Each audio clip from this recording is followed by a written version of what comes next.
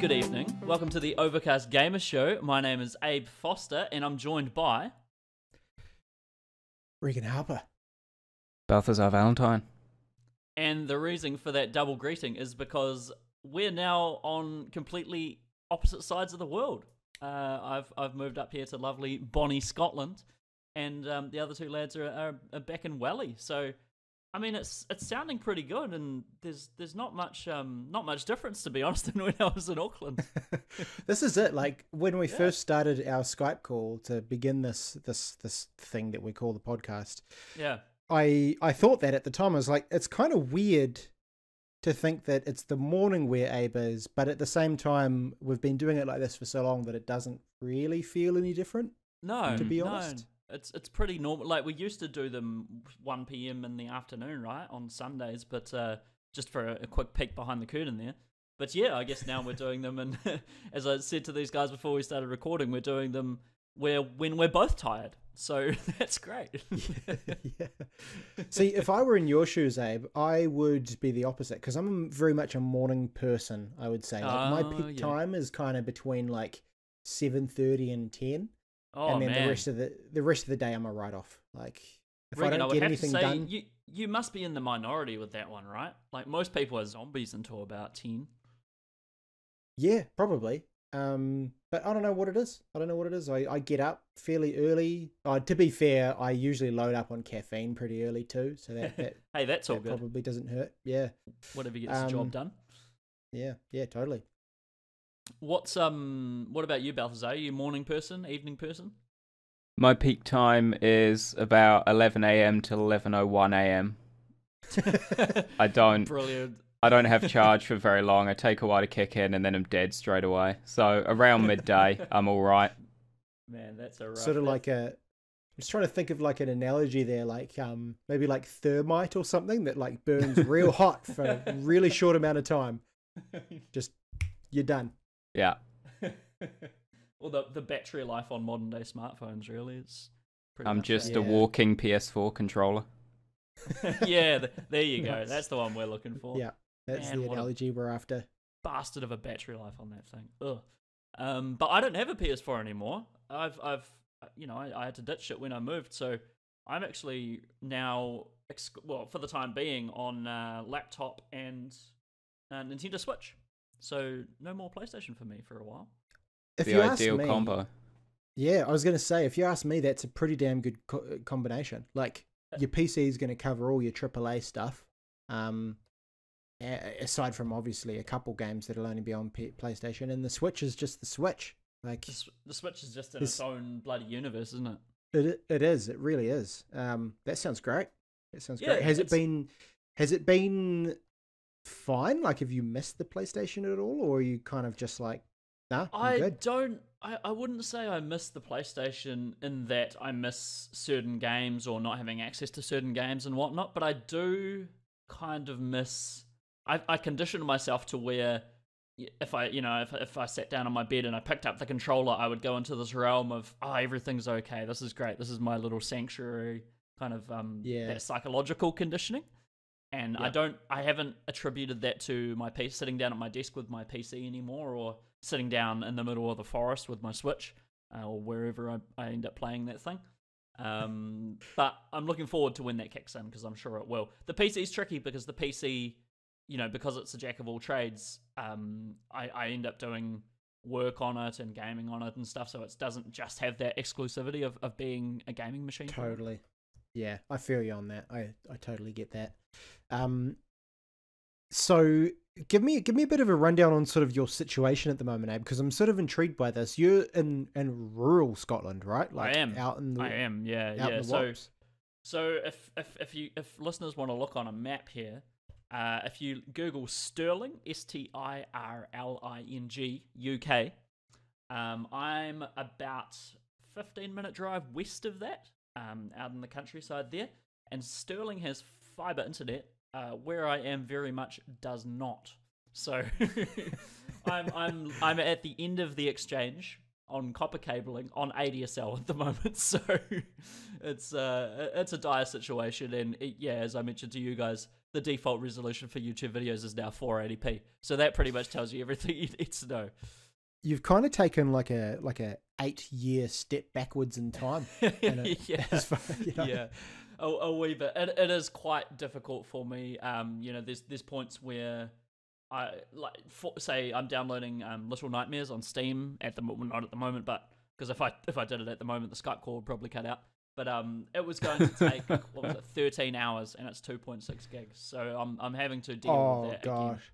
again. So it's a leave it on overnight situation. I'm back to the old days of leave it on overnight when we used to have that Spark deal with. I'm not sure if you guys remember, during certain hours they would let you have unlimited speed and unlimited sort of bandwidth. So me and my flatmates used to leave it on overnight and download like 1 trillion movies overnight, and we all just set up on various torrenting platforms and just downloaded like a ton of movies. So it's sort of like those back to those days in a way where I have to download all my big things overnight. And the internet providers here are dire. They are absolutely terrible. If you imagine Vodafone in the New Zealand, but imagine that times about 5, and that's what Vodafone UK is. So wow. Yep. Their speeds are fine, and most plans are all you can eat, but their customer service is awful, absolutely awful. It's abysmal. But I'm enjoying actually looking at this map of the area around surrounding Stirling. And I'm pretty sure this is taking me to the right place. But there's some interesting kind of place names here. So a few that jump out at me are Dollar Big, which is great. Dollar Big, Clack Mannon. Yeah, but that's a good one. There's a sort of a almost like Blair Witchy sounding place called Saline or Saline. Yeah, it's good. It's all good stuff. Oh, Fish Cross. Yep, Fish Cross is another one. Yeah. They're all great. It's a funny feeling because imagine being. It's the same feeling I imagine people coming from other places to New Zealand and seeing all the Māori names, right? They'll be like, what the hell is Whakatan? Or, Whakatane! Whakatane, that old ad that was on there. Yeah. But it's that similar feeling. I have the same thing every time I see a place name. I'm just sort of like, what the heck is going on here? But yeah, it's pretty fun. I won't highlight exactly where I am to listeners, but somewhere around all those hilarious place names. Brilliant.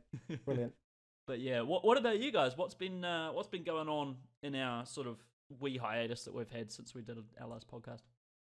I feel a lot more professional now with this whole thing. Nothing's really happened. I was just looking at my surroundings just before for my podcast setup, and not really much has changed except now instead of a glass, I just have one of those oversized mugs with my drink in it. And something about a large mug and kind of just sitting in the evening with a microphone talking to an audience. You feel like it just feels more professional, more like this is an actual thing that's happening. Interesting. I wonder, weird. Is there a lot of podcasts that you watch? So I know you tune into is it Co-optional and Rooster Teeth? And, do you know I Rooster think Teeth it's as well? Yeah, but it's not even like a podcast thing necessarily. I think it's just movies and TV. Whenever you see that classic depiction of someone who's a radio show host or something like that, they've always just got the overhead mic coming down with the same looking kind of pop shield on it that I have, and just their oversized mug, and there's just a few keyboards around them and stuff like that aren't actually keyboards. They'll be like mixing boards or whatever for the tracks they put on. But I just feel like this room, because of course off to my right I've got the second computer as well, Hannah's computer. So another keyboard and monitors everywhere. Like, I feel almost like I'm in a recording studio. It's really weird.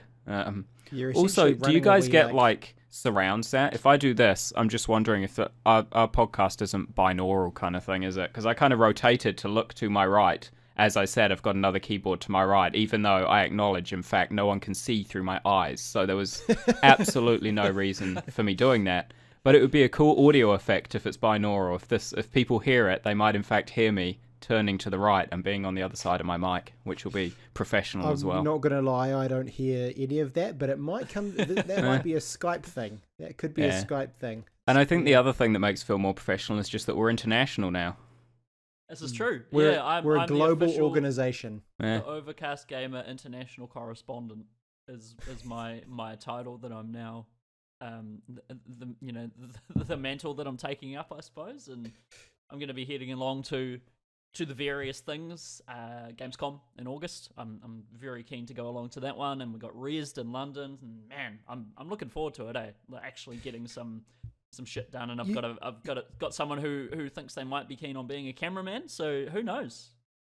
Awesome. Yeah, get in front of the camera. You should change your email signature, Abe, to that's important for my title. Overcast Gamer International Correspondent. True.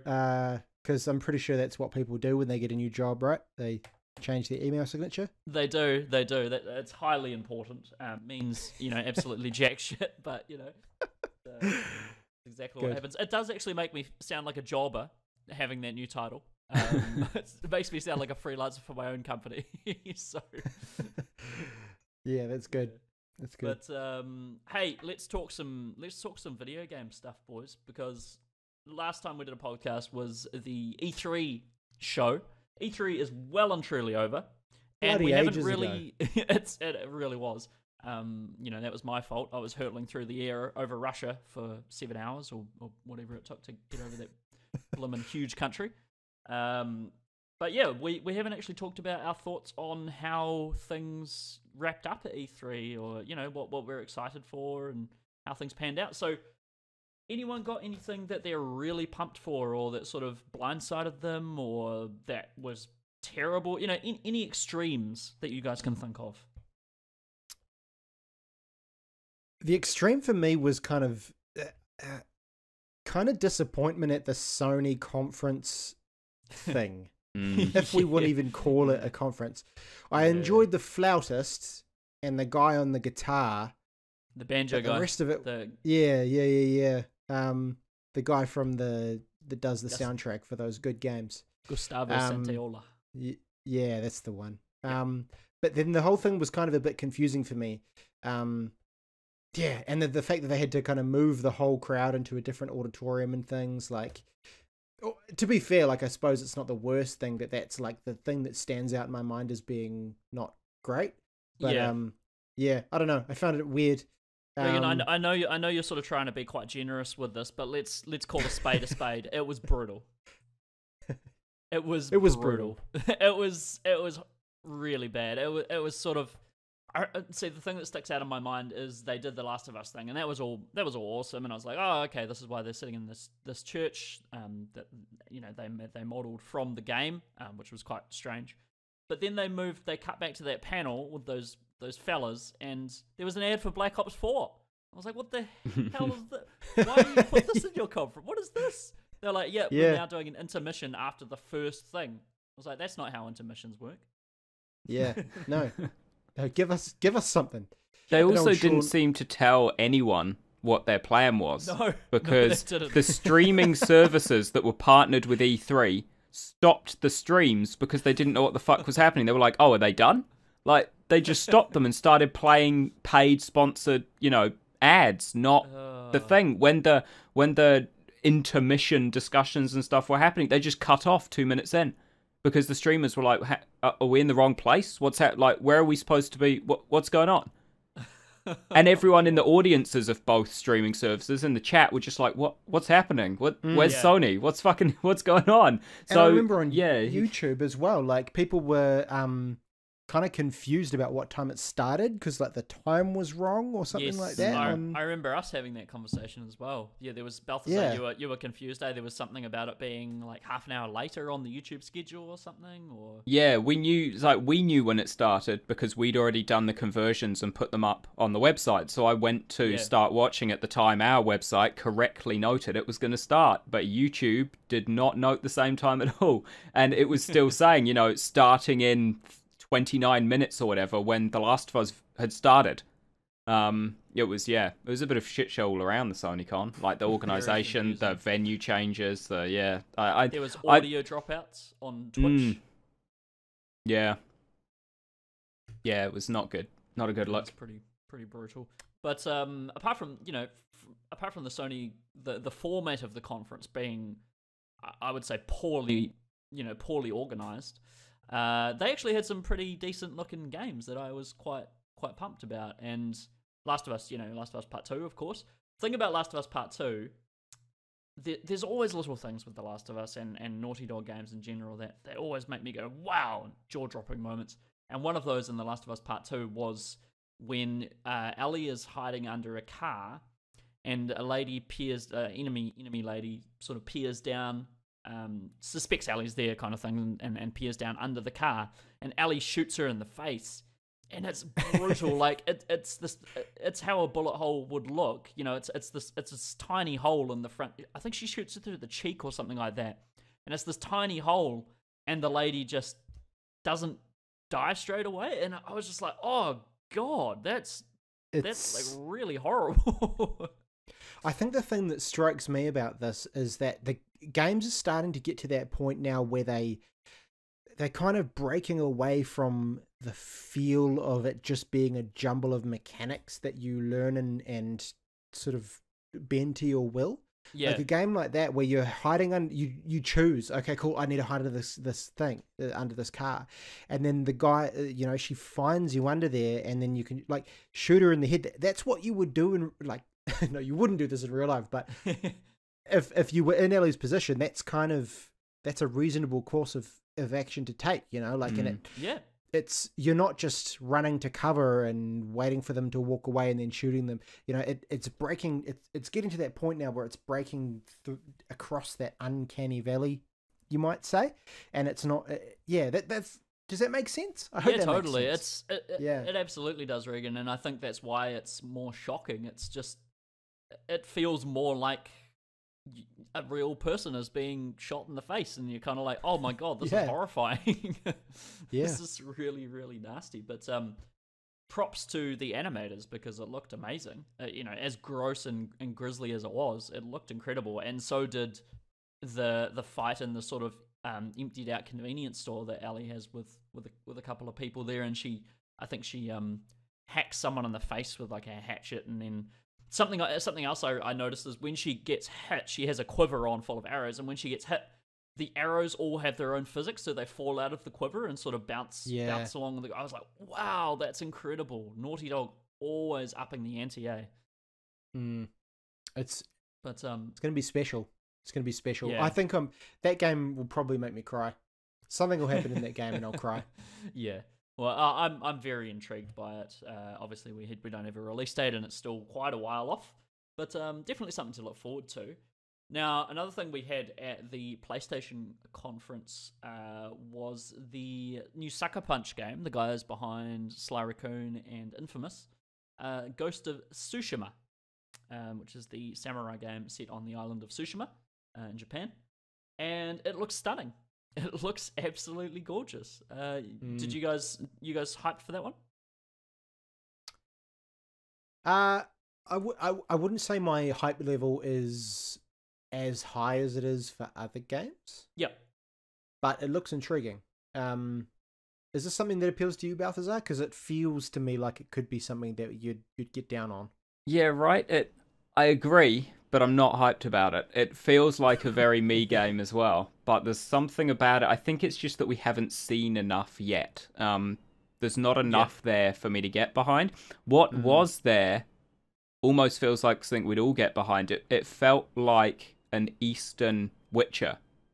the fact that it was just very slow, scenic, walking through, you know, these old ruins of cities and things, and looking at these people's fragile lives as they're trying to collect themselves and see what possessions they can find in the rubble. And then ultimately, when it gets to the fighting, it seemed like that very witchery, rhythm-based, timing your strikes to do combos and deflecting and blocking and making sure you don't get hit because presumably you don't have that much in the way of defense kind of thing. Like the combat and the movement and the fact that you had a horse was all very... I don't know, it all looked very Eastern Witcher to me. And so I expect good things from it because of that, which isn't necessarily good because it's probably not going to be like The Witcher, which isn't a bad thing inherently. It'll do its own things well. But I think what I got from that first gameplay impressions video was that it looked like a very witchery game from that to me. And so that's why I'm very tentative to get hyped at the moment, because I don't feel like it will be. I just feel like I don't really understand the game at all yet. Sure. Yeah, no, we haven't seen a huge amount of it just yet. I was quite pumped on the first encounter. So I'm not sure if you guys have seen many samurai films. You know, from say Akira Kurosawa. But there's very strong feelings of things like that. Was it 13 Assassins and things like that? Just that first encounter that he has with I think it's like 2 or 3 other dudes, and they sort of have a standoff, and he does the one slash kind of thing and takes that guy down, and then all the combat is all very crunchy and calculated, and it felt very much like those sorts of older samurai films, and I'm quite excited about that because I don't think we've seen that since maybe Onimusha on PlayStation 2. So it's been a long time since we've had like a really decent samurai game. I think there was like Red Steel or something on Wii, but that was just a tech demo pretty much. And it was that was like a weird, it wasn't even like a samurai game, it was more like you were a cowboy who also had a katana. It was weird.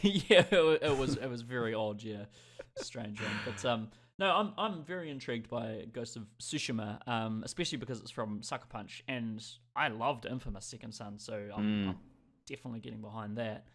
Now, another thing that popped up at Sony, obviously. Now, this is what capped off the conference, which I'm interested if you guys think this was a good idea. So it was Spider-Man. Was that a good... So, an extended gameplay demo of Spider-Man, was that a good way to end the conference? Because to me, it was awesome. Like, it looked amazing. That game's going to be incredible. But it was a strange... I think it was probably just because the conference was such of a clusterfuck anyway. But they went into this demo and then the conference just ended. And I was like, oh. Yeah, okay. I don't think it ended well. If only, like, I think a good indicator that it wasn't a great finishing point was the fact that when it ended, literally every single one of us at the exact same time in our chat said, that's it? Like, we all, it didn't feel like an end. We were all surprised that it just cut to black and was done from there. None of us felt like that was the end of a conference. So I think that is just the telling sign in itself that wasn't a good way to end it. Yeah, I mean, I'm pumped for Spider-Man, but I think what was missing here was exactly what we got from the Microsoft conference, and that was game after game after game after game, and then just doing like what they did last year. It was just getting up there and saying, we got fucking games, and then just being like I don't like all of that world premiere, console exclusive, all of this kind of stuff. Like, that's all a bit bollocks. But just getting up there and going, here's all the games. And having like just them back to back is just an awesome way to make it feel like you're just killing it. Yeah. I think it was a failed experiment on Sony's part, but Microsoft. I think Abe, you mentioned that you reckon Microsoft this was their best conference or something along those lines. I was sort of thinking back on. Obviously, my memory is tainted by the really bad ones. The ones with the Xbox One launch and them going on about it being a TV box and you can watch ESPN and all that bullshit. But I feel like Microsoft hit it out of the park with their conference this time. The whole time I was watching it, I was just like, you guys are nailing this. Yeah. And then to end with, as they did, with, I felt a bit smug about this, and I'll confess why. So you know how we're all there was rumors of Cyberpunk obviously going to be at E3 this year, strong rumors. Yep. And listeners of the podcast can go back and listen to my prediction, in which I said it would be at the Microsoft conference. It was in fact at the Microsoft conference, and as soon as So everyone got really excited when the hacking started at the end and the music started, and then a lot of, because I watched a lot of reaction videos to it, and a lot of people didn't even realize it was Cyberpunk until literally the gameplay started. So at the start of the Microsoft conference, Phil Spencer was talking about, oh, we're working with studios from this country and this country, and he said Poland, and I was like, yep, Cyberpunk's going to be at this conference. As soon as he said Poland, I was like, all right, sweet, I know it's going to be here. And I felt a wee bit smug about that because I haven't found a single other person on YouTube or just on the internet who picked up on that. So I'm feeling a wee bit smug about that. But Cyberpunk looks incredible. Yeah, I mean I kind of wish we had properly seen it. Like we obviously got that nice cinematic trailer, and there's a lot to dig into in that trailer for people who know what Cyberpunk's all about. Yep. But then you hear all these rumors of the press getting to sit in and see an extended gameplay demo. I want to see that goddamn demo. Yeah, I know. So did you guys hear about the controversy concerning that demo? The recent controversy about the audio leak? Yeah, interesting, eh? That fella from, I think it's like Sifted or something like that, a website. He recorded the audio and then leaked the audio, which it's a bit of a dick move, to be honest. Like, no one's really going to benefit from that. Would it be a dick move if it was some other, like if it was not CD Projekt Red? I think so. Like, who wants to hear the audio? Like, it's gonna sound terrible. Like, I haven't listened to it, and I won't, just because I like that company, and I don't want to do myself a disservice and listen to some low quality version of the audio from their game.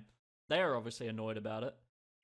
Their fan base is annoyed. CD Projekt Red fan base is annoyed about it. One, because they back their boys. And two, because now they have this temptation to listen to something that they're super, hyped about, sort of thing. Now it's out there, they can be like, oh, maybe I will just give it a cheeky wee listen. But I think that doesn't really do anything for anyone. So I'm not really too happy with that guy doing that. But each to their own, I suppose, and that's how you get hits nowadays, right? Is do things like that. Yeah, well, I don't know. I'd feel like shit if that were me. I wouldn't do it. So, yeah, man. Yeah. Just considering, like, it's doing something like that to CD Projekt Red is the equivalent of kicking a puppy. Like, what? This thing has only brought good into the world, and they're constantly just trying to do right by everyone. And then you go and do something like that. Like, it doesn't feel right to me. It feels like karma's going to get you if you do that.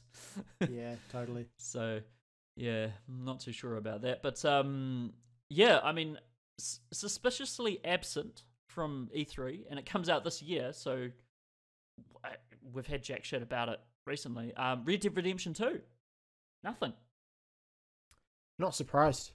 No, Rockstar aren't big E3 players, are they? No. They're very much just toot their own horns and do things at their own pace. No, they're not, but at the same time, it's blimmin' July. That game comes out in, October, and we haven't seen any gameplay. Or, I mean, we've seen a sort of quote-unquote gameplay trailer or captured an engine or whatever, but it hasn't been a legit... You guys remember those first Red Dead Redemption and even GTA 5 things they do, where, like, the citizens of Los Santos are da-da-da-da-da, and they'd have like a voiceover about just different aspects of the game. And they did this with Red Dead as well, and about the multiplayer and all the different sort of facets of the game. Haven't had any of that. Nothing. Not a single thing.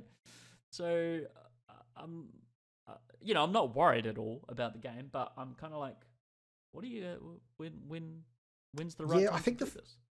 I think the fact that you're not worried kind of says something there. Yeah. In that they know that their fan base will, like, that GTA 5 has been the most selling game, like, every single month since it came out. Like, some ridiculous fucking thing like that. It still sells more copies than a lot of new releases these days. Yeah.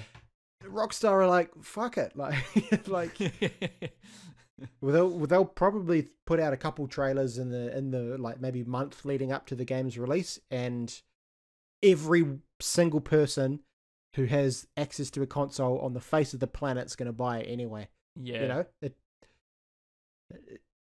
They're just doing what they do.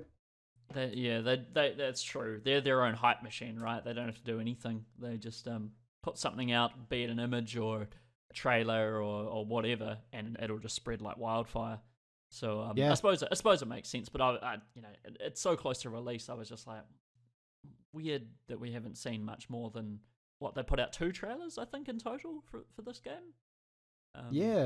The first sort of initial announcement one, and then the one that went into a few more detail. No, it was a story one. The second one was like a story trailer sort of thing. That confirmed, John Marsden's involvement in things, and but yeah, interesting. I hope we do see more Red Dead 2 stuff very soon, because I'm mostly intrigued to see what they're going to do with the multiplayer this time, because Rockstar is always innovating, and GTA Online was a huge thing for them. It still generates bucket loads of cash, that thing. So they're obviously going to try and do something similar with Red Dead Redemption. So intrigued. Anything else you guys want to talk about in the realm of E3? Any sort of massive things that, I mean, we have Sekiro Shadows Die Twice, which is the new FromSoft game. Balthazar, I think you're probably the biggest Soulsborne fan out of the three of us. Any opinions on that one, man? I mean, I'll pick it up day one, no questions. Yeah. But I don't know. It looked the arm looks interesting. That's, I mean, obviously that's the big thing in the game. The big thing that steps it apart from Bloodborne and Dark Souls. Yep. So I just hope. I guess I've got 2 hopes. One, that really does pay off, and it is everything it's kind of they want it to be, i.e. a big enough mechanic in itself to make the game successful. But then also I hope that B, they don't have everything on the game riding on that one mechanic, because at the same time, it's just a grappling hook axe arm. Like, what else? What else can it do? You could chuck 100 gadgets in it, but it's still just an arm with a gadget in it, Like, I just hope it... Gadget, dead arm. Yeah. So I hope it is still, a Soulsborne game. At its core, and not a whole new thing because its core is this weird arm. But I'm also interested in seeing what the weird arm is. So either way, like I said, I'm buying it day one, whatever. It seems so. The interesting thing with the arm, apart from grappling across the map, is he did it. He sort of used the arm to make the combat a bit more vertical. I think at one point he sort of tackles a guy on a horse, or was he on a horse or something from above? Yeah, he kind of like. It seemed like he almost launched his arm at him to like pull himself up and drop down on him or something, which is cool. Also something actually which is, I guess, the biggest difference for me as a Souls player is that death seemed to have no consequence, which is interesting. Because death always, is a big setback in Souls games, but in this it seemed like he literally from his point of death respawned exactly where his corpse was. His corpse kind of lifted up and reanimated again and just continued where it was. So that, I think, is actually what intrigues me the most, even more than the arm, is just how are they going to handle death this time? Because it looks like they're doing it very differently to Soulsborne games. Yeah, well, just from the title, I think perhaps the mechanic might be that you can die twice, sort of thing. So maybe you can use that to your advantage. You can plan strategically against these big bosses and hefty enemies to, I'll die here and then I'll be able to get the drop on them by popping up behind them or whatever. So that's a really interesting idea, and I'd be super keen if that was to be implemented, to see how that panned out. But it's Miyazaki, it's always going to be quality. And I've been meaning, I really want to jump back into Bloodborne and try that again when I can, when I end up with another PlayStation. But those are always, and I want to pick up Dark Souls 3 on Switch, actually, which I'll probably do at some point. But yeah, we had, I mean, the other ones that we have are sort of Fallout 76, which I don't think there's a huge amount to talk about there, just because it's Fallout multiplayer. Like there's not much more. Yeah. Really. Yeah. I do like the idea of just nuking people with no consequences. Man, I hate that idea. I hate that so much. Really? Like, oh my god. because I'm not an aggressive player at the best of times in multiplayer. I like just pottering around doing my own thing, and I like cooperating with people a lot more than I like attacking them. So to build up a base and to, put all this work in, and then you just get fucking nuked. That does not sound like my idea of a good time. Yeah, it does sound like they're really just like, okay, well, how can we really appease the trolls? Yeah. Or how can we give trolls a platform to just go nuts? Yeah. Yeah. Sounds like fun. It's fair play. If it's your cup of tea, it's probably not mine. But I do like the idea of exploring West Virginia, and if you watch the No Clip doc that he did on the history of Bethesda and the making of Fallout 76, they talk about how they've gone into all the sort of myths and legends surrounding West Virginia, and they're bringing those into play. Things like the Mothman. I'm not sure if you guys are familiar with the Mothman prophecy. I think it was a film. So they're bringing Mothman into it, and a few other sort of urban myths and legends. So I think that's pretty cool. And the giant sloth that appeared in the gameplay and stuff. I'm very, very pumped for that. But not a huge amount to say about Fallout 76, and it just looks like more Fallout, really, and that's great. That's fine. And not even good. It looks like more Fallout 4. Which is the weakest of the Fallouts. Yeah, it does. Surely they've heard that criticism of Fallout 4.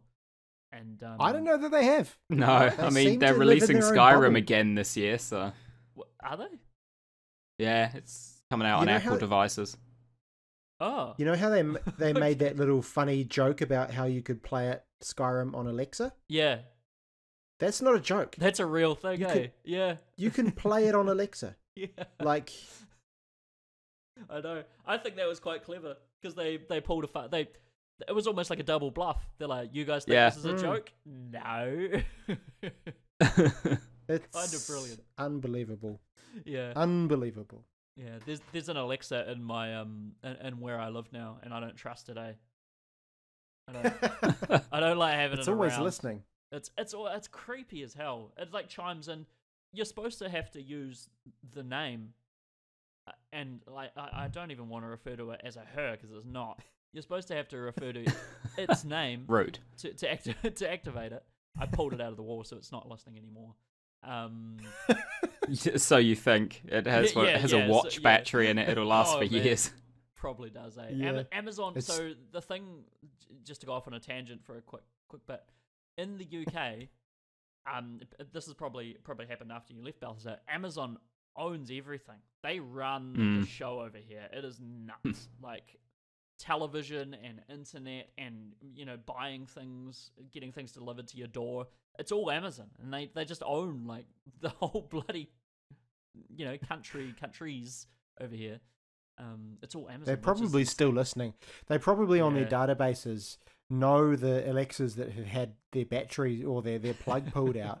And it's running on like a little auxiliary power, and they know, and you're in their database now. Yeah. So the super Big creepy Brother thing, is watching. I was talking to the person I live with, and she was saying that Alexa used to have an opinion on things. It used to be subjective, and it used to answer questions about philosophical issues. You could be like, Alexa, what is art, or what do you think is art, or what is God, and she used to answer and have opinions on things like that, or are you happy and stuff like that.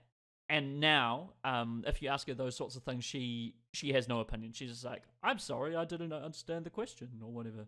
Interesting. So they've obviously watered that down, or rerouted the programming or something away from... Well, you'd have to ask the question, like, if we're doing this in our product, like, to what extent are we shaping people's own opinions of things, right? Like, is that morally okay? That's interesting. That's interesting to think about.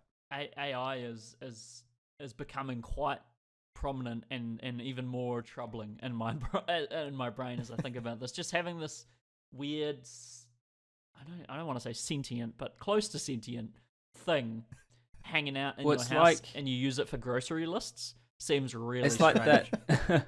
It's like that thing, was it earlier this year or last year, where man built the most intelligent chess AI that couldn't be beaten. And that chess Blue? AI, then taught itself to play some other game because it got bored of chess. So it learned the rules of another game and then became the best at that game. And then because it was the best at that game and didn't want to play chess anymore, it built a new AI that was better at chess than it was to replace it so it could be the best at this other game. So AIs are already building more intelligent AIs than we can build. Uh-oh. Skynet's on the way. Big time. Kill it. Jesus, Kill man. it now. Yeah. we need to pull the plug on this thing, literally. But and the sentient cans and all that. But this, anyway, I digress. Back to video games. So yeah, that's. I mean, there's a few more games that sort of pop up here. Things like Control, which is Remedy's new game, which looks sort of quantum breaky mixed with some really cool Lovecraftian strange business. And I'm pretty into that. Balthazar, you're a Remedy fan, right? Yeah, I'm interested in that. I loved Alan Wake and enjoy Quantum Break. So yeah, anything. I mean, Remedy in my book have done no wrong so far. So definitely keen to see what they do next. Yeah, and Max Payne as well, which I was a huge fan of the Max Payne games. But I'm very interested in that. It just looks weird. It looks really odd, and I don't really know what's going on. It's they talk about you being you come over and you come into this what is it, the Department of Control, they're called, and you take over as the director or whatever, and their offices is sort of this weird, it's called the Oldest House, and it's this strange thing that houses all these artifacts that are ripples through time, or it sounds insane, and I'm really, really interested by it. But we also had Kingdom Hearts 3, obviously. Came along, was at the Square Enix conference, was it Sony? No. Was it? No, it was Microsoft, because they announced Kingdom Hearts for the first time on Xbox, right? So Kingdom Hearts 3 coming out, was it January next year, I think, end of January? So Something like that. Yeah, that looks awesome. As it looks amazing. I've discussed before how I like the look of everything. I'm not a fan of the sort of mechanics and stuff like that, but it looks gorgeous. So that'll be great. And Devil May Cry 5 was announced, which was an awesome way to announce that game. That trailer is great. It's so cool. Just riddled with attitude, as the Devil May Cry series should be, and kind of a bit hokey and stuff like that. But that was really, really cool. Balthazar, I think you're a fan of DMC series. Yeah, definitely. And this one looks great. I was always interested after 4 to see what would happen with Nero, given that he had a demonic arm, so could never really integrate into society properly.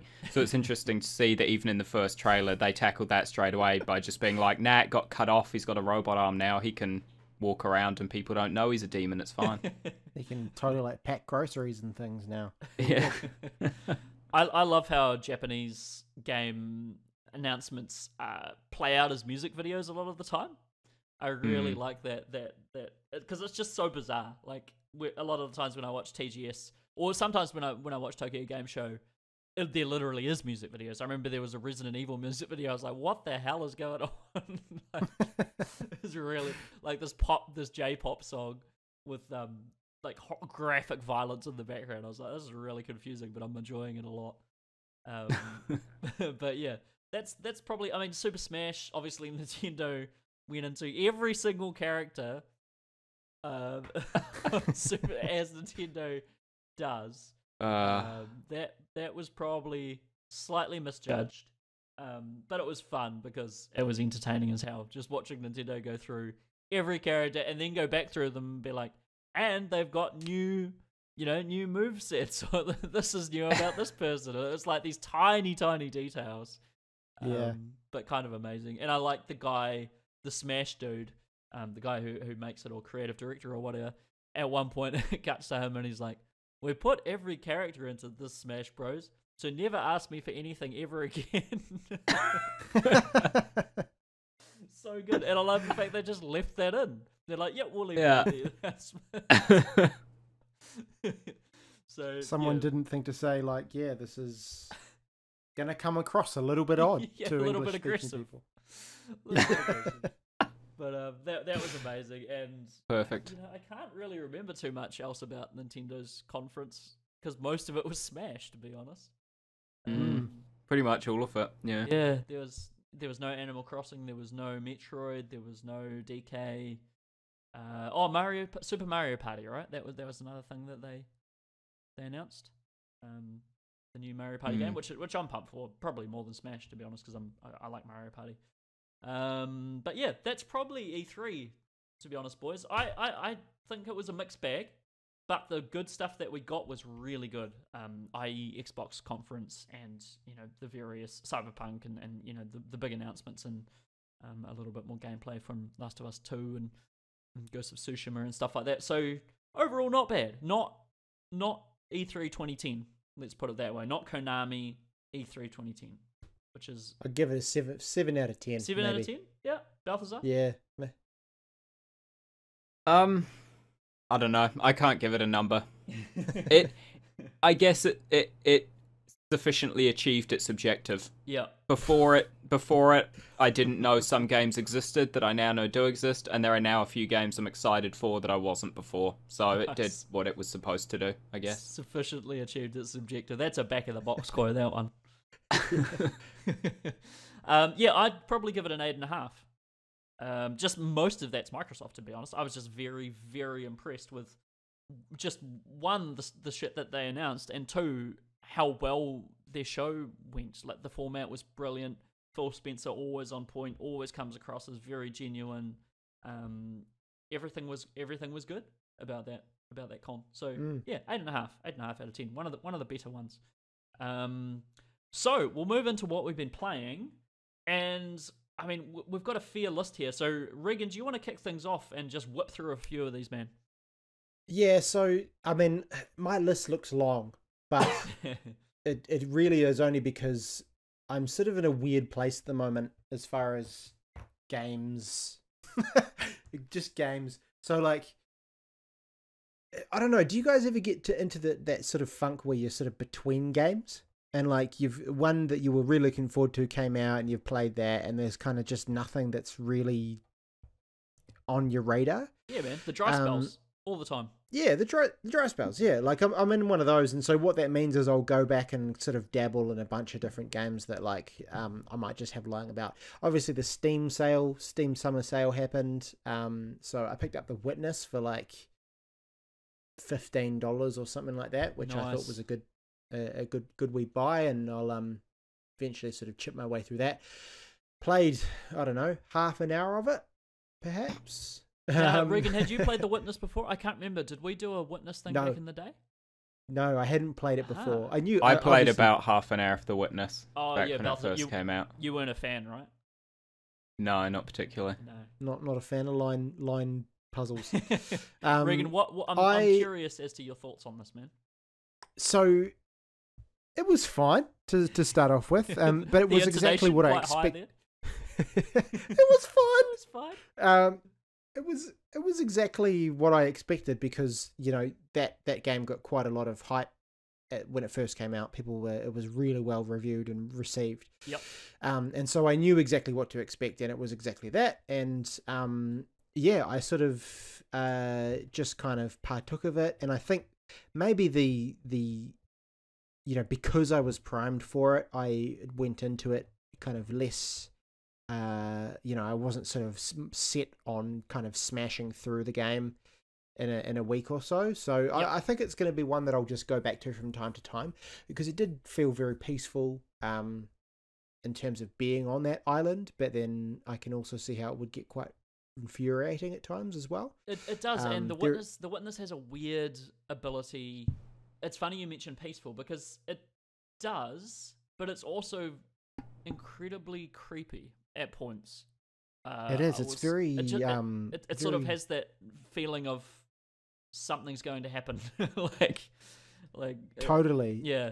It's kind of isolated, and yeah, like there's something behind you, watching you from over your shoulder at all times. It's really unnerving, That game. Yeah.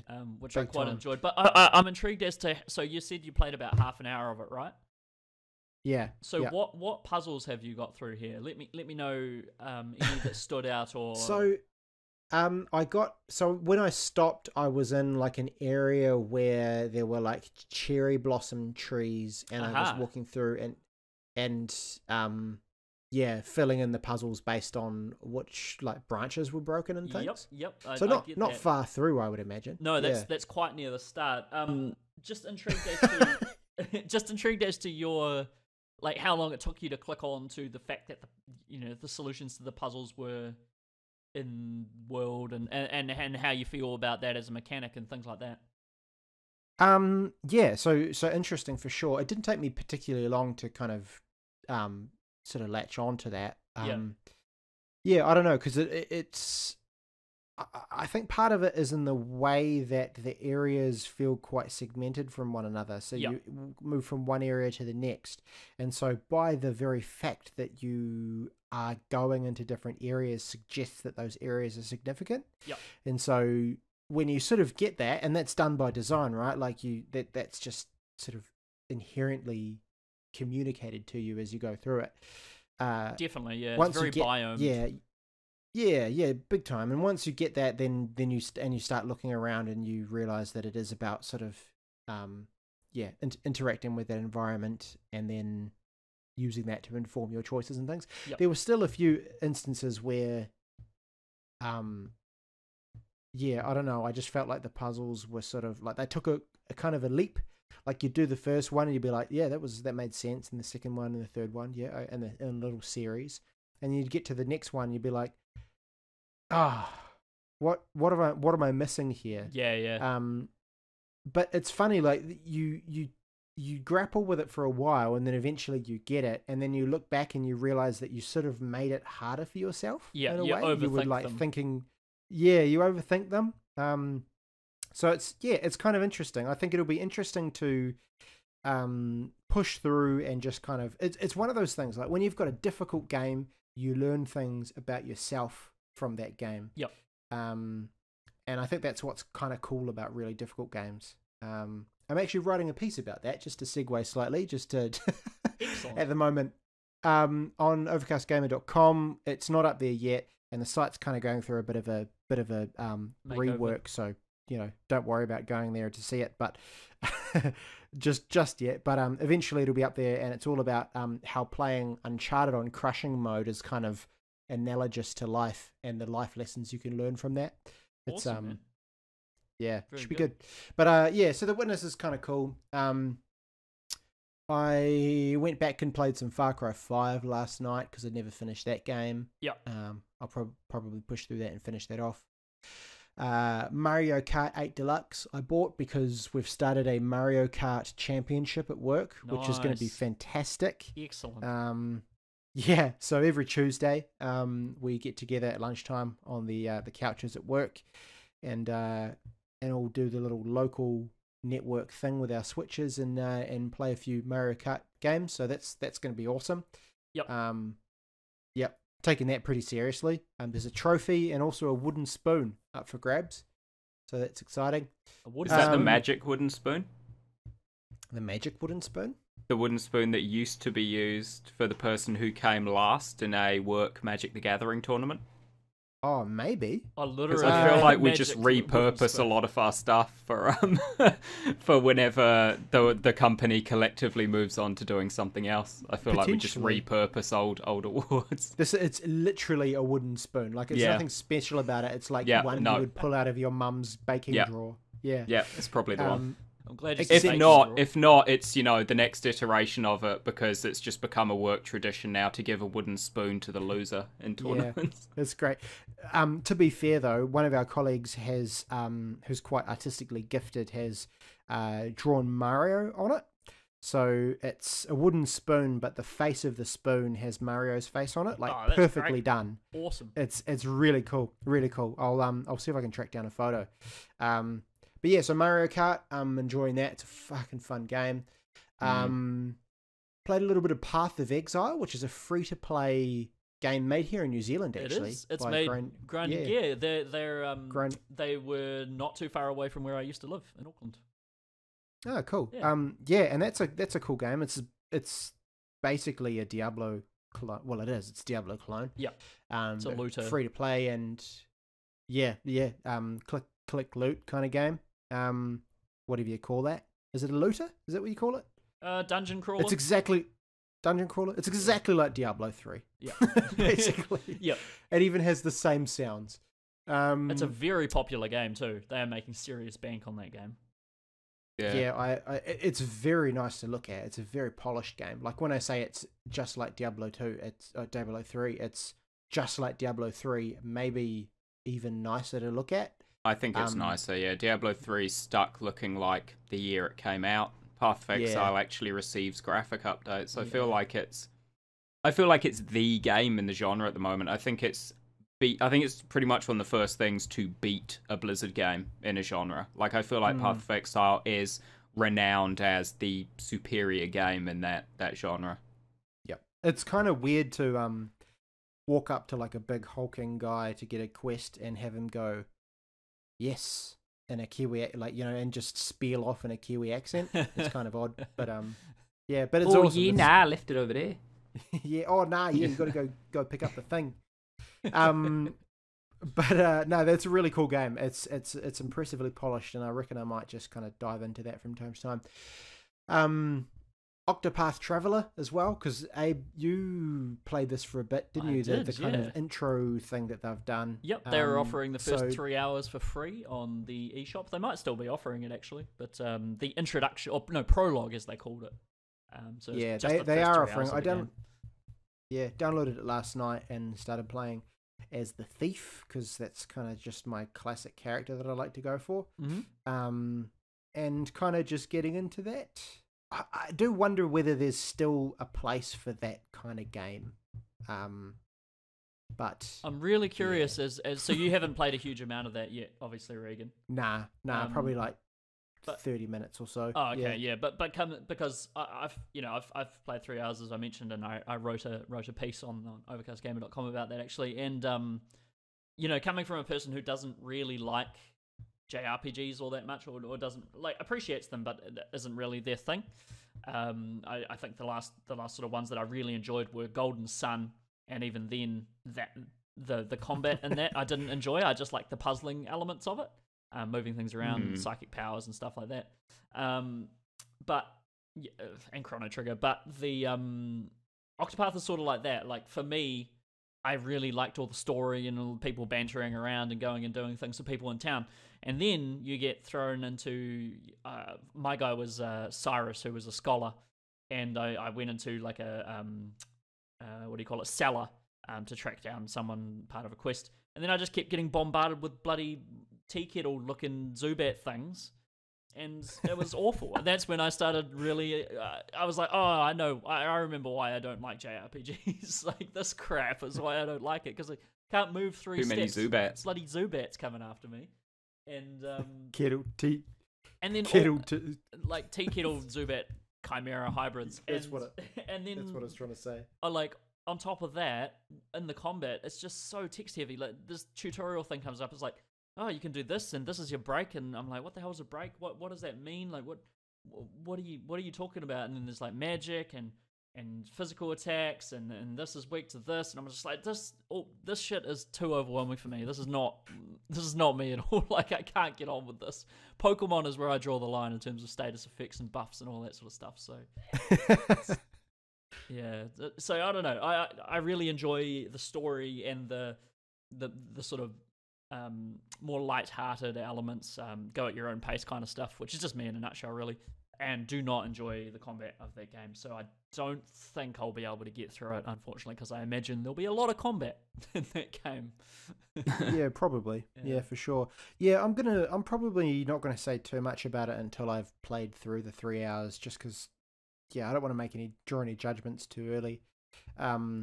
It looks nice. I do wonder whether it's obviously trying to appeal to that gamer that played the classic Final Fantasies and the Chrono Triggers and the Golden Suns and all that kind of stuff. Yeah.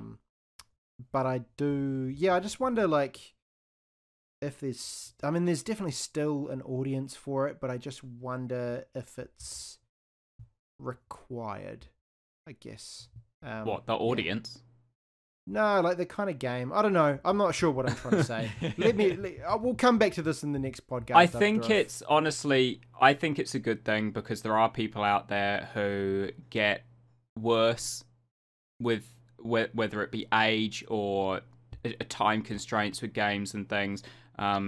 I have a friend who has a physical ailment that means he just gets incredibly frustrated now because he used to be an extremely competent gamer and now he can't play any of the games he used to be able to play because he just doesn't have that dexterity in his hands to be able to do it anymore. Right. And so I think there will always be a need for those slower turn-based games where you can just, use the D-pad and press confirm and you've got that time to do things and you can take it at your own leisure. Yep. I think as long as, gaming persists, then games like that need to persist because I can see myself, in 20 years, my hands fuck up because I've been at the game for far too long. And those will be the games that I turn to, not necessarily because I love them, because now they're the ones that, the combat frustrates the hell out of me with how slow and boring it is. But they'll be the only games I can turn to then, and that's when I'll appreciate them. Yep. So I think there is very much an audience for those sorts of games, and for my own sake in the future, I hope that they continue. Yeah, I mean, cool. Fire Emblem is that's turn-based, right? It is, yeah. It's that weird grid turn-based, yeah. Oh, yeah. So it's sort of similar, but obviously, you're a massive Fire Emblem fan, so there's still definitely a intrigue with those sorts of games there. But yeah, I don't know. I'll be Reagan, I think you should continue playing Octopath just to give a bit more. I will. Yeah, I'm I'm totally curious will. to hear a JRPG sort of veteran, I suppose, opinion on this as opposed to my own. Yeah, let's check back in on the next podcast and we'll have a good chat about it. The only other game I've played is Mario Tennis Aces, which has kind of been the game that I was looking forward to, and I've kind of played through that, realised I suck at it, but still had a good time.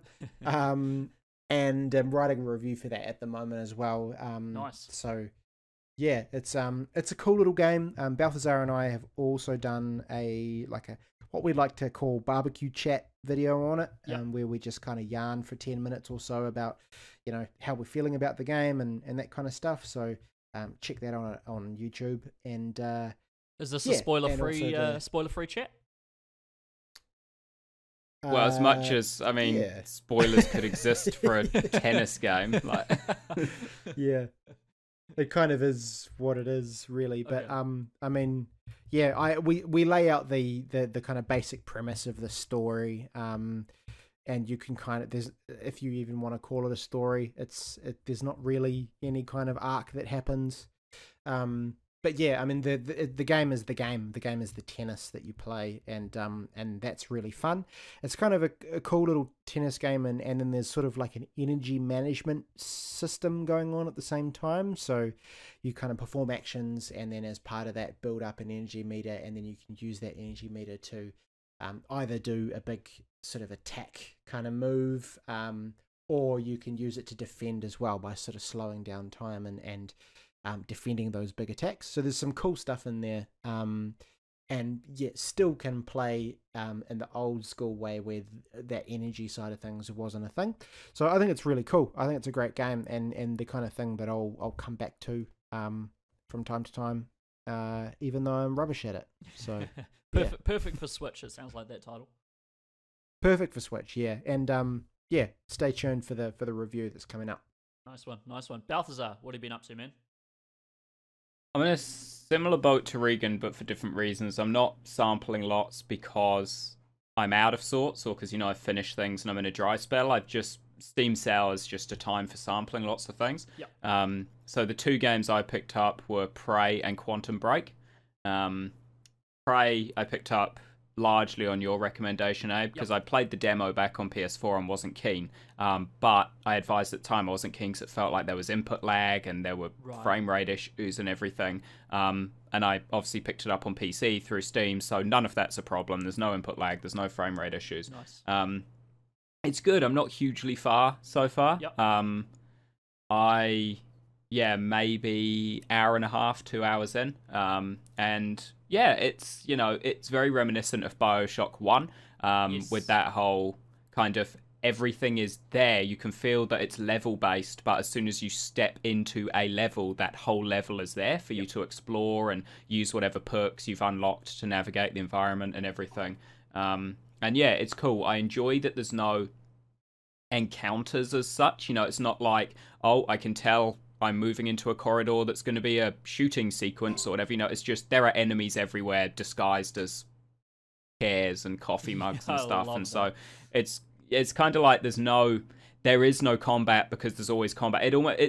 But not in that bad way where, you know, you're always tense and on edge that something might jump at you. Just in that I'm expecting I'm probably going to get ambushed from the corner in one of these 3 rooms I walk in at least, kind of thing. Yep.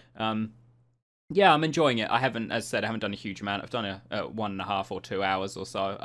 And it'll be a game I go back to and just make my way through slowly over time.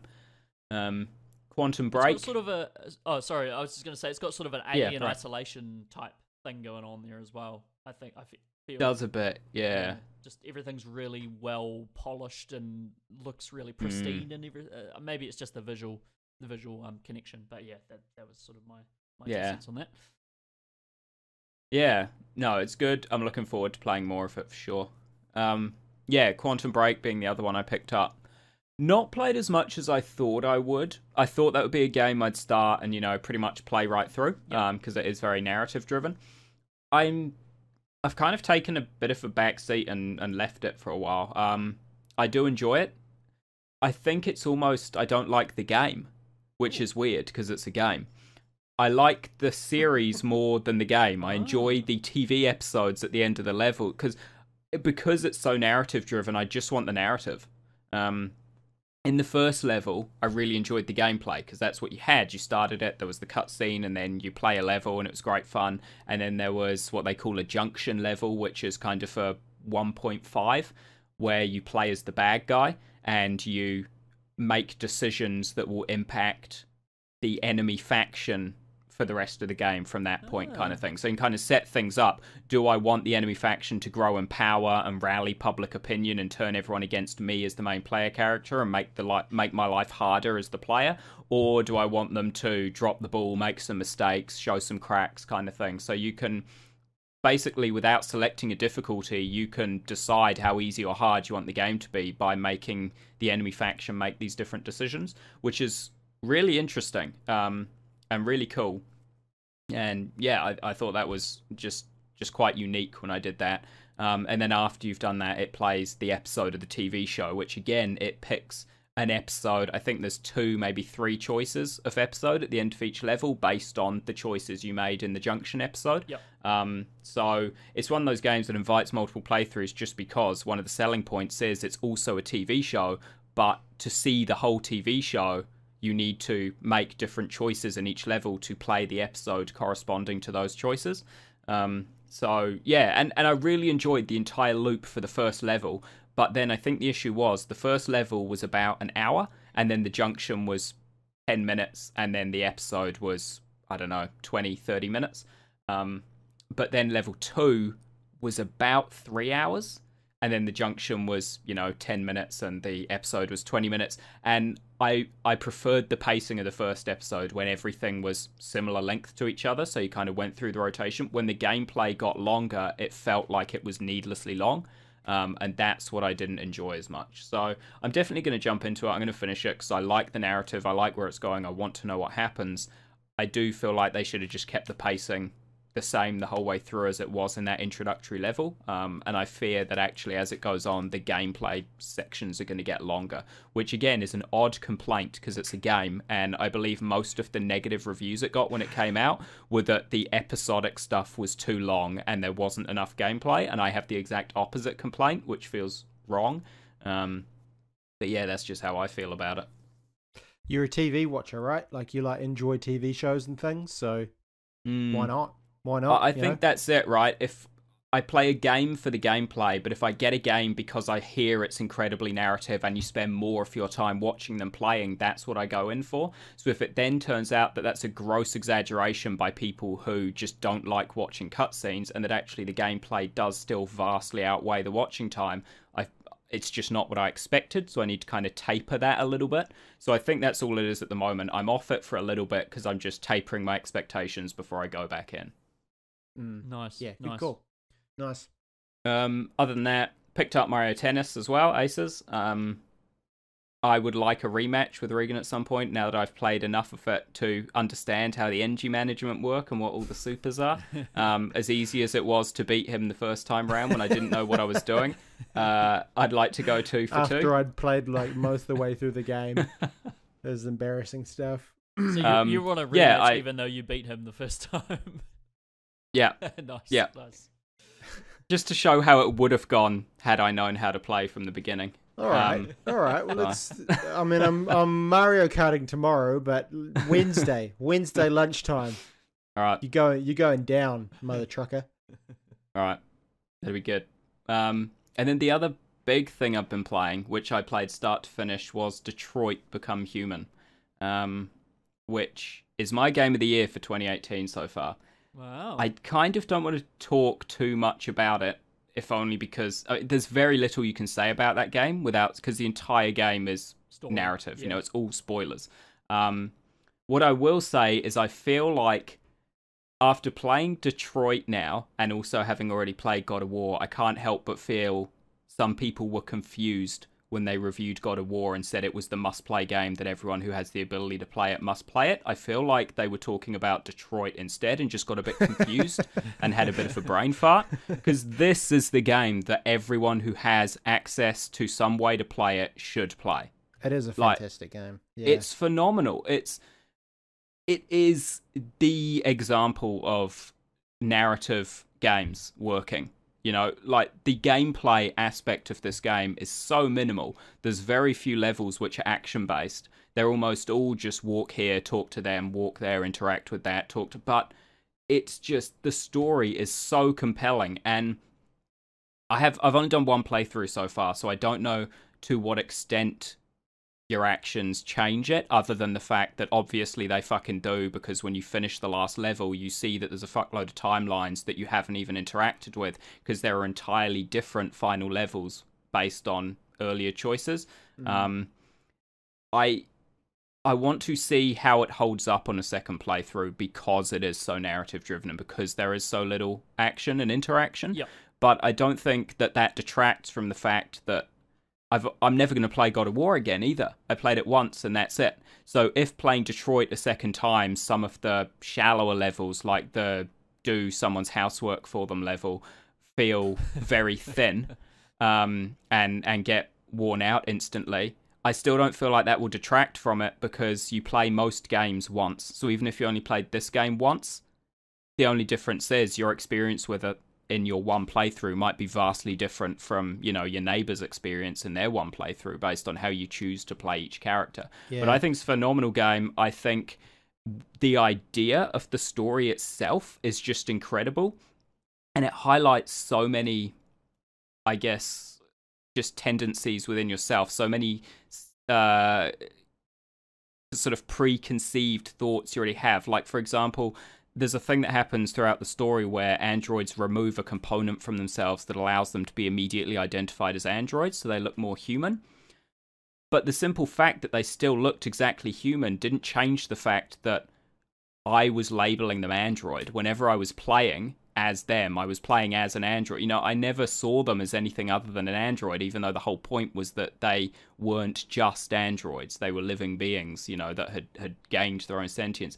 It's just, I feel like the idea of the game isn't to educate you as to consciousness and sentience and what it represents. It is almost just to show everyone just how ignorant they are. It highlights just how much you as a person have your own preconceived notions of things and refuse to view things in any other way, even when it's right in your face. And I think that's what makes it so interesting and so successful. Man, that's some Kojima level stuff right there. It is. I think that you've basically nailed it there. I think you touched on story there a lot. I think further to story as well, like stories are underpinned by great characters, right? You a story is great, but if you've got great characters, that sort of takes it to another level. And I think the characters are really great in that there is a humanity to the androids. But yeah, like what you said there, it totally sums it up. Like it makes you question those sort of boundaries that you have, as far as like your own ability to kind of empathize with something, and then to question yourself. You say to yourself, hey, well, like, should I be empathizing? And then, should I value the life of this thing over, this human, when the human's being an absolute piece of shit, and this thing's just trying to, like there's too much to talk about. You'd have to sit down and write an essay. It's like the films that you do in high school film, and they, they just keep going down that rabbit hole. It's textual analysis. It's like that, but it's like that, but way better because you can play it. It's because it's a video game.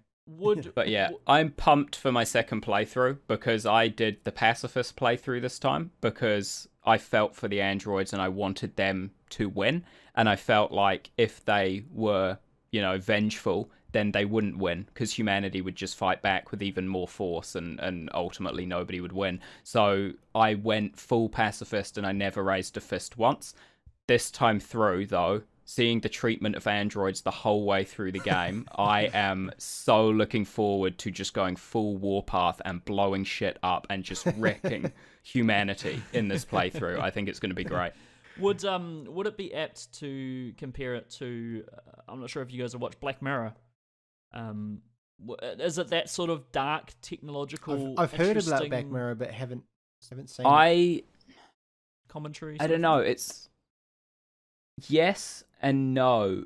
It's comparable, but also very different. It's comparable at the start. I would say it begins very much like an episode of Black Mirror in that it is very much, here's how this technology that we've created to make our lives better has actually ended up making our lives worse through our reliance on it, or being indoctrinated by these paths that it's created for humanity, kind of thing. Yep. And that's how it starts. But as it goes on, it becomes very much more about.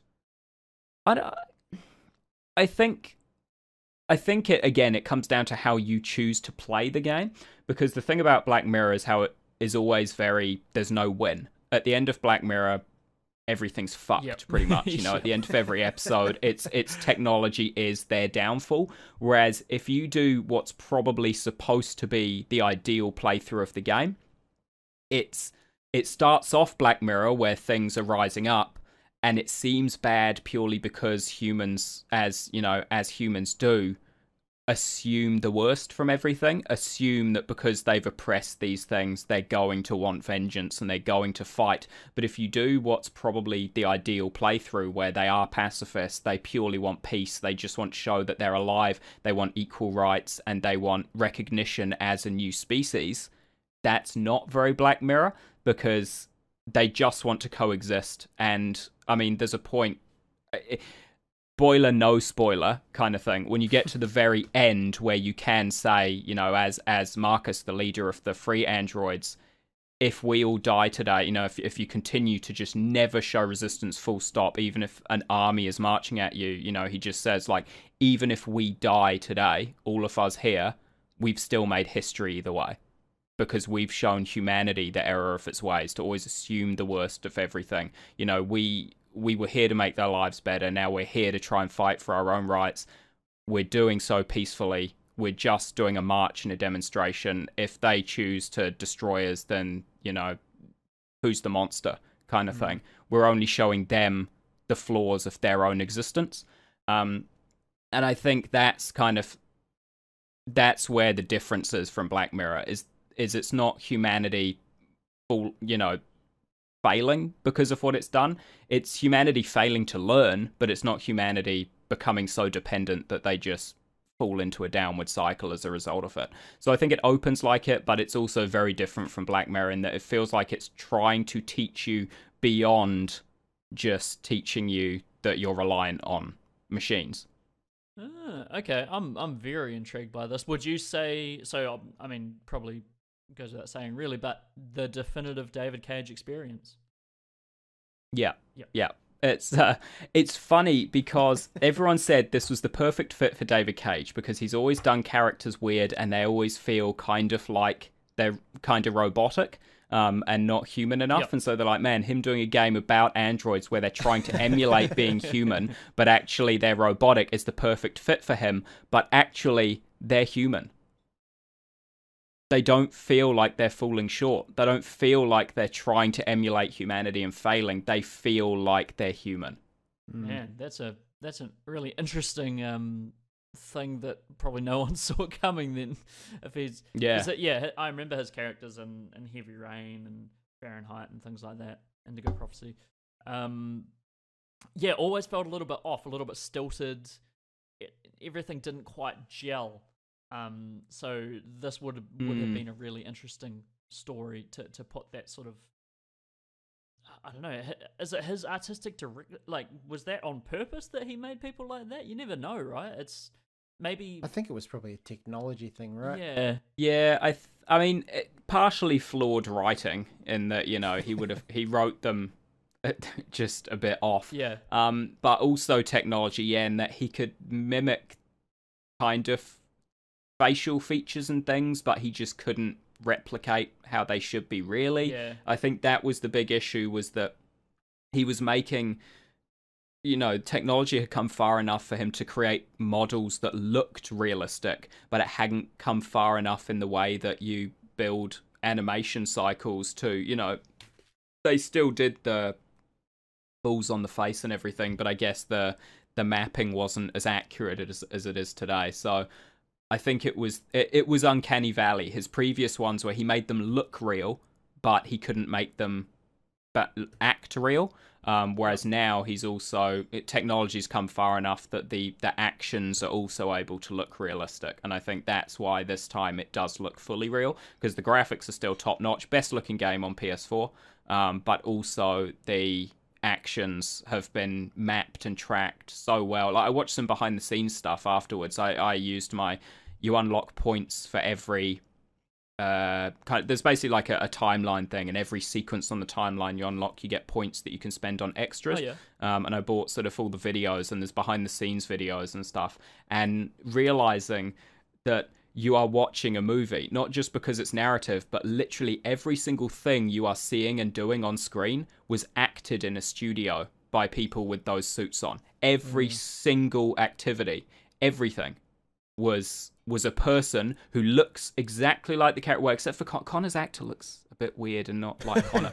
But Marcus and Kara look exactly like the android. Marcus in particular blew me away when it showed the behind the scenes and it was the actor sitting on the couch. I was like, this is weird. For Connor and Kara, it showed the actor sitting on a couch, but they've just got the character on the couch. And then it's like, oh no, that is an actor.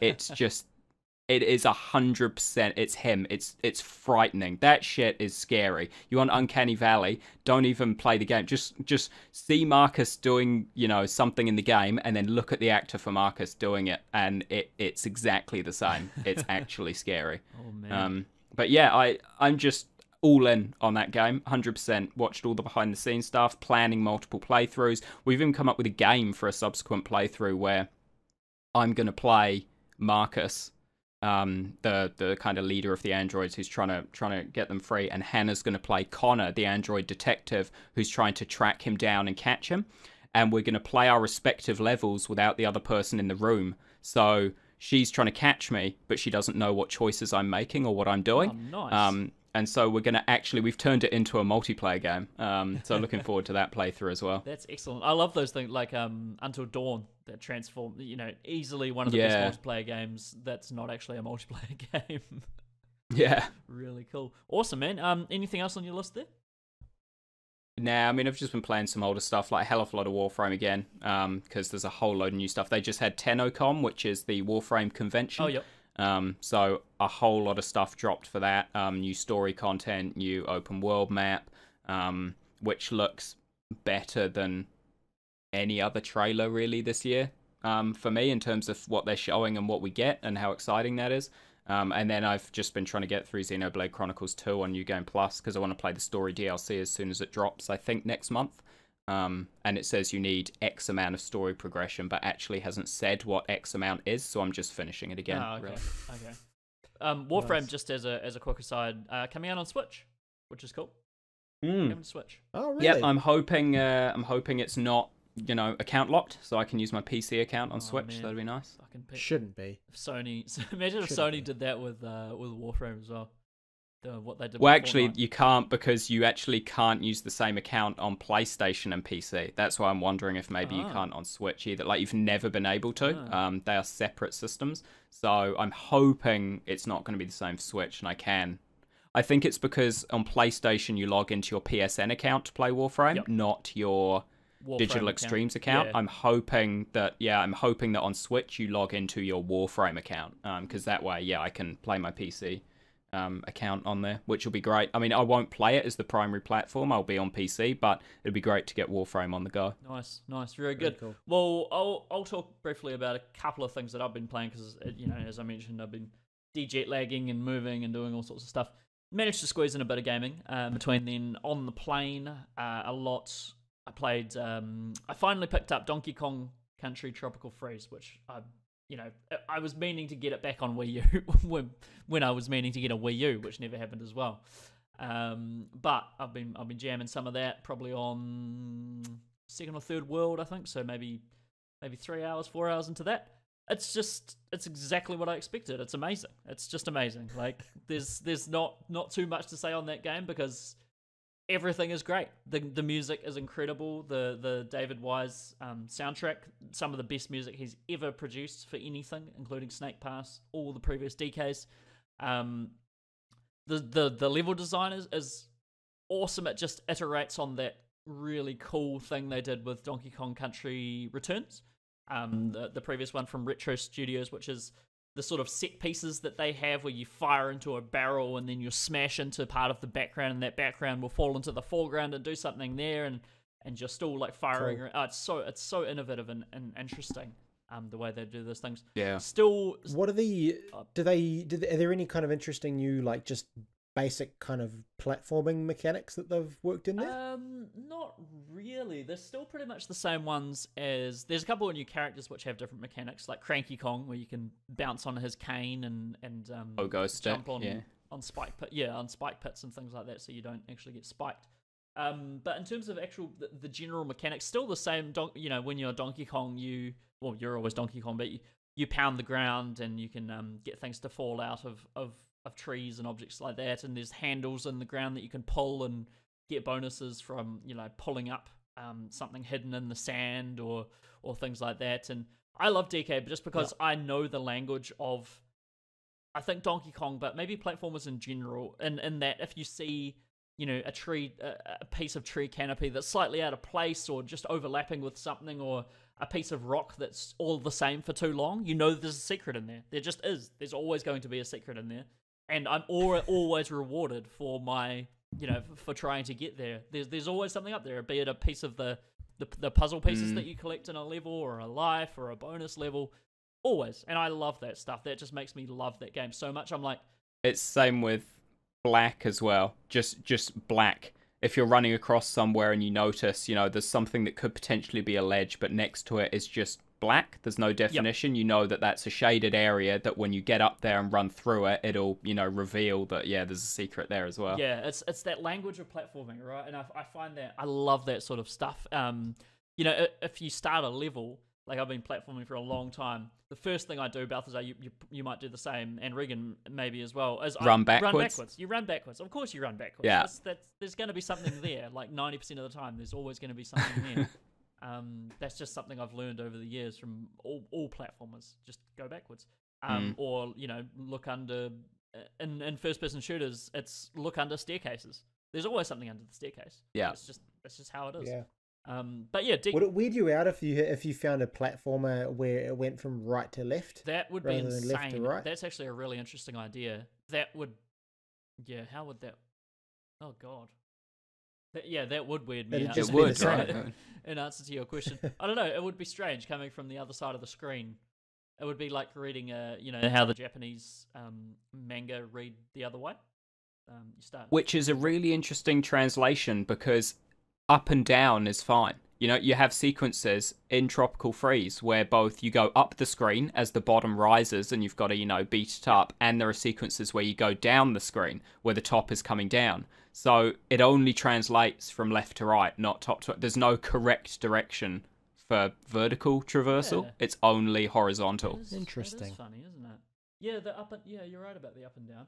And just on that note as well, with the up and down, the swimming in this game, Nintendo, you know, they always nail movement.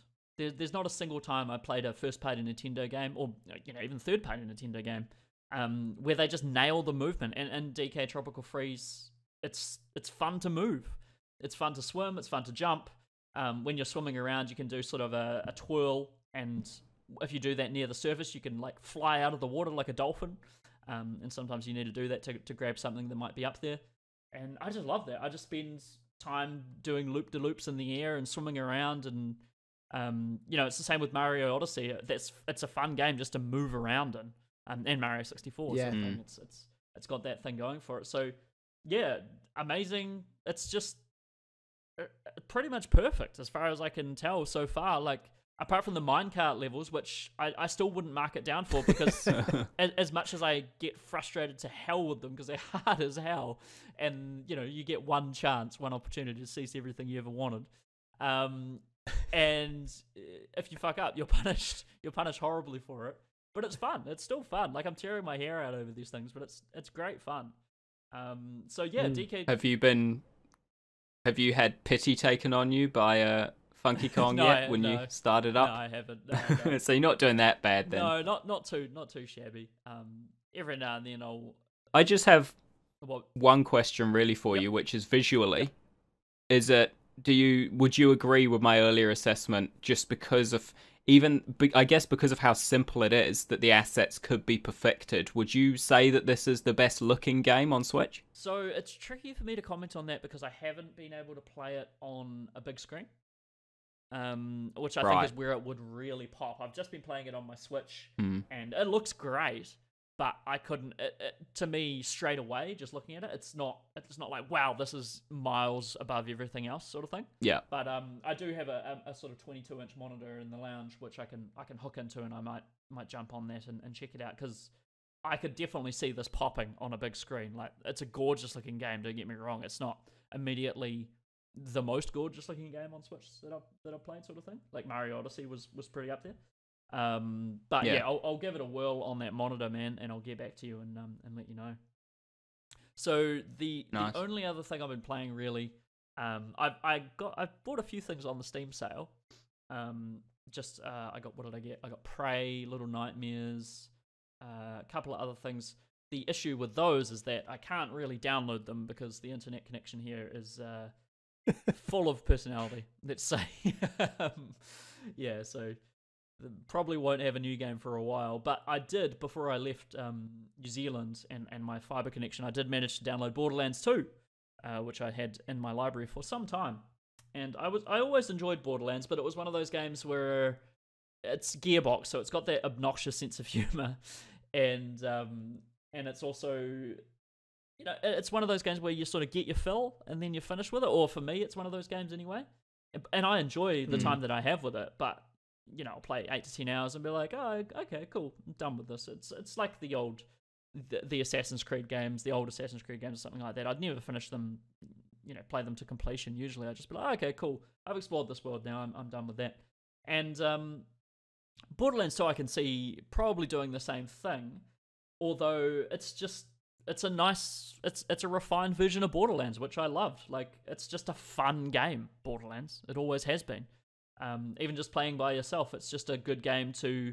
It's a mindless fun, you know. Jump in, shoot a bunch of stuff, loot a shooter. You can upgrade your gear every 10 minutes. You'll get a new gun and be switching things out all the time, and it's just a good game. I don't really have a huge amount to say about it. But have you guys both, or Balthazar, you've definitely played Borderlands 2. Reagan, have you played it? I've not played Borderlands 2. I played a little bit of the first Borderlands, but yeah. Sounds good. It is. Probably, yeah. It's one of those things, though, that never had enough of a pull for me to play it when it first came out, and so I probably never will play it, which is kind of sad. Like, never say never and all that kind of stuff. But yeah, I just probably not. It would be one of the rare games that I would jump into multiplayer for, because I imagine it might make the game even more fun in multiplayer. Balthazar, you could probably attest to that, man. You're quite a fan of Borderlands, right? I exclusively played the multiplayer. I actually never played a Borderlands game single player. Okay. And so I can't kind of imagine that experience. I always intended to, because I guess my experience with the games was also somewhat throttled by only playing multiplayer, because you always had to wait for the people you were playing with to be around. But yeah, it's the multiplayer experience is definitely great. I imagine it being seamless from what the single player experience is, in that you are still just going through the same quests. The enemies aren't scaled up, so it's almost more ridiculous because you are just running through, blowing up everything. The world is exploding around you. We also had the advantage of the group that played. We each picked one of the different classes. Oh, nice. So it's not like, we didn't optimize, we didn't just have 4 of the Necromancer, which is the optimal class to play, running around, so that we had 8 people on screen with the robot buddy and everything. We just each picked a different class so that we had a fairly balanced experience. And it was, it's great fun multiplayer. I definitely, if there is still an active online community, try it out, because it's everything you enjoy about the single player, but basically even faster. Rather than a new gun every 2 minutes, it's every 30 seconds, because you clear out a camp instantly. Oh man, I'll probably, whoever I end up buddying up with, I'll probably piss them off, because I generally go into that menu and I'm looking at all the stats. I'm like, what if I no? What if it no? Like, there's a lot of that. I'm in an iron, so yeah, I don't know. Maybe I should stick to single player on that, but it's awesome, because it's one of those. You guys know how much I love those games where you can just whack on a podcast, or just jump into a small intense session of something and then jump back out, sort of thing. And it's one of those games perfect for that sort of thing. So just go and do like do a mission and shoot a bunch of dudes for 45 minutes to an hour. Have some music going, or have a podcast going, and get that done, and don't invest too heavily in the story, and just it's all good times. But nice. Yeah, that's all I've really been playing. I played a little bit of Metro 2033. 33, yeah. And I was really enjoying that, but I got to a point where I was just dying over and over and over again, so I stopped playing it. Because that game, for all it's a really good game, but the stealth sections piss me off in that game. Because it's pretty much one of those ones where if you are seen in a part where you're supposed to stealth through it, you're fucked. Like, you will get swarmed, and you will die very fast. And I got up to a section where that just keeps happening, and it's very frustrating. So I sort of moved on to bigger and better things, I suppose. It's still a well-made game, and because I bought it intending on playing Last Light and is it Redux? No, Redux was sort of a remake of both those, right? And Exodus, whenever that comes out, or if I pick up an Xbox, I suppose. But yeah, I only played maybe 2 hours of 2033, so I can't comment too heavily. It seems like a very well-made game. Has a lot of cool like analog stuff, like a compass that you have to use, like an in-hand compass kind of thing, like the Firewatch map and things like that. But yeah, can't comment too much on it. Just got frustrated with it, and probably won't be going back to it, I suppose, at this point, because I'm enjoying Borderlands 2 too much, and I've got DK on my Switch, so I'm all set for that. But yeah, that's probably about us for another week, I think, folks. Thank you for tuning in again. It's been another long one, which I suppose happens when we don't record a podcast for 3 weeks or a wee while. When we don't sort of download in a way. Yeah, I think that's kind of part of it, right? We all sort of stack up too much of a cache, and we all have to just download in one go. It's a bit cathartic, eh? I've always likened our podcast to going to church. For me, it's a way of just venting and getting shit off my chest, and not only gaming stuff, but what we've been up to and all that sort of thing. So it's always a really nice way to do that and catch up with everyone. But yeah, thank you again for tuning in, everyone. If you've gotten this far, we are Overcast Gamer. We are a predominantly Kiwi-based gaming outfit, but I now live in Scotland, so we're kind of everywhere. We write reviews and features. We do videos every now and then. You can follow us on Facebook, Overcast Gamer, Twitch. We do streams. Try to do them every week. Reagan is doing a fantastic stream of the entirety of Final Fantasy VII at the moment. Yep. Reagan, that is Wednesday nights, I believe, 7 p.m. Is that correct? That's correct. 7 p.m. New Zealand time. We do a couple of hours every Wednesday, so definitely check in. We'll be there. Partaking in some early PlayStation JRPG goodness. It's great. You've amassed a good little community there. I dropped into the chat for a wee while on the last one, and there was a nice wee bit of banter going on. So seems like you're getting a nice following going on there. So that's very cool.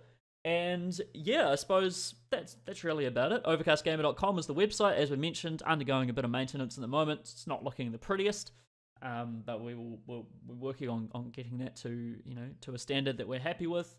And podcast on iTunes. Find us there. Find us on your RSS feeds. YouTube.com/overcastgamer. And that's us. So thank you for tuning in, and we will see you again in a fortnight. Bye-bye. Goodbye.